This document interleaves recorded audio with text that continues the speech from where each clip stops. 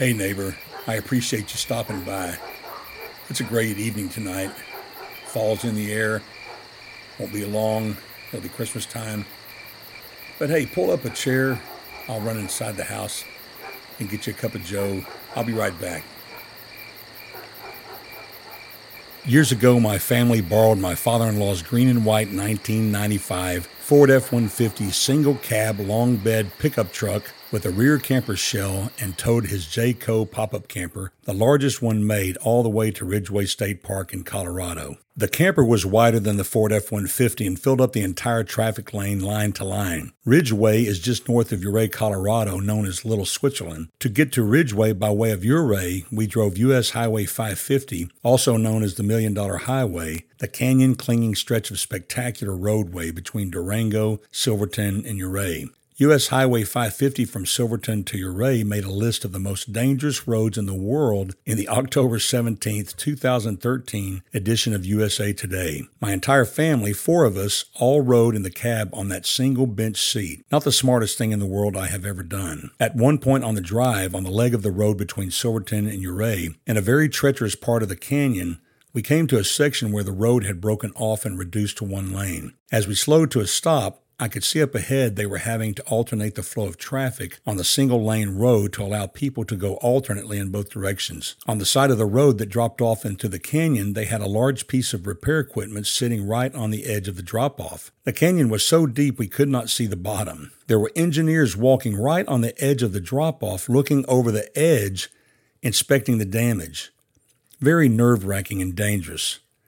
After the nerve-wracking drive to Ridgway State Park, we pulled into the ranger station, got our camp space assignment and bare instructions, and drove to the campsite. It was getting late, and we wanted to get supper going before dark, so I was in a hurry to get the camper leveled on its jack stands, then get the stove out and get it going. I jacked up one side of the camper, went around to the other side to jack it up, and found the remains of a shredded tire. The massive Jayco trailer rode on only 2 small tires. At some point on that dangerous road, a blowout had reduced the trailer down to 1 tire. We had no knowledge of it when it blew, how long it had been since it had blown, and why we did not lose control of the vehicle when it did blow. Catastrophic failure that could have cost my entire family our lives. It was a gut-wrenching revelation. Then the staunch warning from my father came rolling through my head. "How many spares do you have for the trailer, Kenny?" I said 1. He said, "Better get yourself another one, Kenny." I said, "We are not going to have a blowout, and if we do, we have a good spare. That will be enough. I don't want to pay for something I don't need and won't use." He said, "Okay, suit yourself, but you're going to need another one." I had to eat those words. Once I changed the spare, I then realized I have no spare, and I am a long way from anywhere that might have one. To top it off, Ridgway State Park was technically in the mountains at 7,000 feet, but it is that situation where the entire terrain is 7,000 feet, like a large valley, and the 13,000-foot peak of Ouray's Purple Mountain's majesty was just a slice of color on the horizon. I had called and talked to a park ranger about the campgrounds prior to booking the site. I really wanted to experience that Colorado mountain feel. I had asked her if it had trees. She said, "Yes, we have trees." But sadly, the park reminded me of our old West Texas deer lease that was situated at the base of Ranger Mountain. So I decided we were not going to camp in that flat mountain campground. I could have had that same experience just 90 miles west of Fort Worth.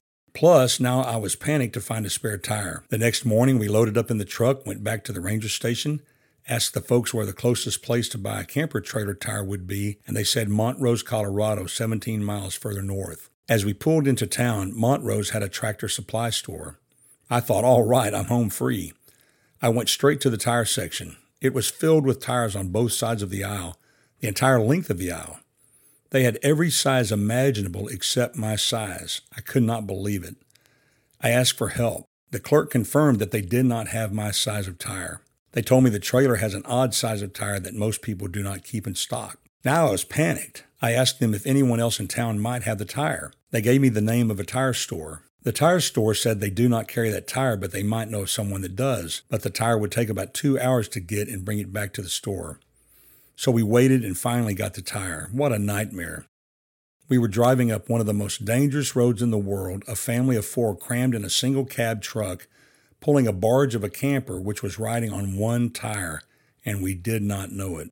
Sometimes we consciously choose to walk in such a way that we recklessly abandon sound doctrine and the godly virtues that reinforce our faith and jeopardize our stability, which can cast our confidence of salvation in Christ to the side of the road. We end up wrecked and permanently damaged. The Apostle Paul calls it being shipwrecked in the faith. We become permanently destabilized. I once mentored a man that repeatedly picked up his alcoholism and would then plummet into self-doubt about his salvation. So sad. But the truth is, more of us run the risk of just becoming lax in our passionate energy for the fundamental virtues of our faith: goodness, knowledge, self-control, endurance, godliness, brotherly affection, and love.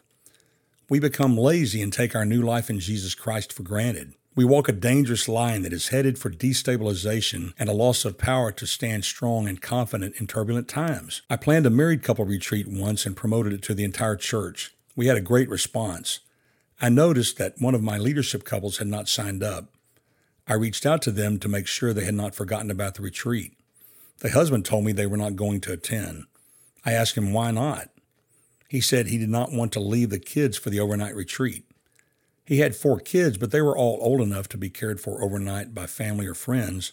He said no, he was not going to leave them, that once the kids grew up, there would be time for he and his wife to do this type of thing. I told him that if he did not make time for marriage enrichment now, there might not be a marriage left intact once the kids were gone. In 2 Peter chapter 1, verse 10, the Apostle Peter says, "Therefore, brothers and sisters, make every effort to confirm your calling and election, because if you do these things, you will never stumble." Salvation through Jesus is secure and eternal. Once you are saved, you are always saved. What Peter speaks of here is not the security of the believer, but the stability of the believer that gives us assurance of our salvation that we enjoy when we pursue godly virtues and grow in our faith in Jesus. It is a call to reinforce our character so that it reflects Jesus to others. In verses 5 through 7, Peter gives us a brief checklist for us to review to do a personal inventory on God's character and action in us. He says, make every effort to supplement your faith with goodness, goodness with knowledge, knowledge with self-control, self-control with endurance, endurance with godliness, godliness with brotherly affection, and brotherly affection with love. He says, make every effort to supplement. These virtues are support troops that reinforce your faith and are to be pursued with passionate energy. They are given as commands. God's commandments are not meant to be difficult, burdensome, or harmful. God works His saving grace in our lives and gives us the ability to carry out these commands by the power of His Holy Spirit. He points out 8 interconnected virtues. Virtue is behavior showing high moral standards, commitment. The first fundamental virtue is faith.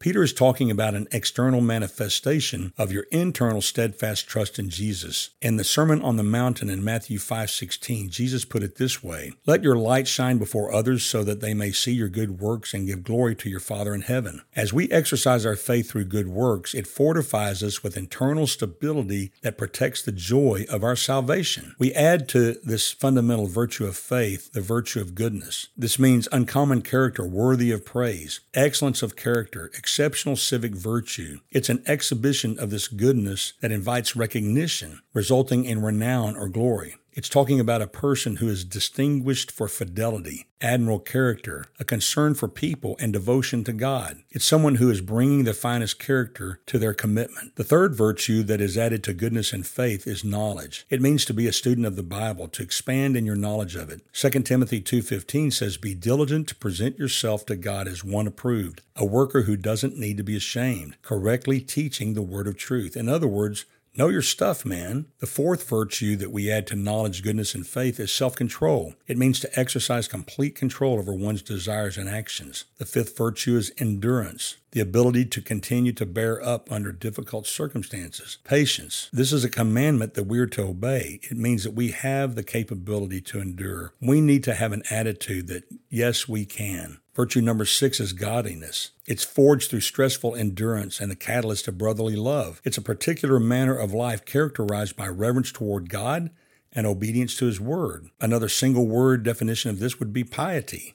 The seventh virtue is brotherly affection. It means affection for one's fellow believers in Christ. This affection flows from a heart made clean by obedience. In 1 Peter 1:22, it says, "Since you have purified yourself by your obedience to the truth, so that you show sincere brotherly love for each other, from a pure heart love one another constantly." The crowning virtue is virtue number 8, love. The word translated love here is the Greek noun agape. It is interesting to note that this term has left little trace in polytheistic Greek literature. Do you want to know why the great ancient culture of Greece that gave us Herodotus, the first historian, world-famous mathematicians, our Western philosophical thought, the first concept of democracy, trial by jury, the theater, Olympic Games, and the Parthenon, is now a mere shadow of its former self? Could it be perhaps because genuine love for the God of creation and the people made in His image, the glue that makes all that other stuff stick together, was absent? Without love, it is impossible to have real, lasting success in your life. At some point, the wheels of your life will come off in some damaging way. Sometimes the wheels of your life are coming off and you do not even know it until it is too late and the damage is done, like the blowout on the Jayco trailer. Or you discover you have not given passionate energy to love, and the damage takes valuable time from your life to repair. Friends, as we make every effort to reinforce our faith by pursuing with passionate energy these 8 virtues that make our calling and election sure, the Apostle Peter tells us what the results will be at the very end of this book. He writes, "Dear friends, be on your guard, so that you are not led away by the error of lawless people and fall from your own stable position, but grow in the grace and knowledge of our Lord and Savior Jesus Christ. To Him be the glory both now and to the day of eternity." My friend, I pray that you and I will carry out these 8 virtues with great passionate energy and enjoy the success and peace that is ours in Jesus Christ. And with that, I bid you peace. Hey, you've been listening to Gwot Dot Rocks, God, the World, and Other Things. Our mission, advancing equilibrium in the midst of an agitated world. I've been your host, Kenny Price. As always, be sure to check out the show notes for info on how you can email us, donate to help make this podcast possible, and all sorts of good info for your consumption. Man, if I can make the show notes scented, I'd make them give off the smoky oak goodness the way it smells when I'm smoking a brisket. Anyway, until next time, make it a good one.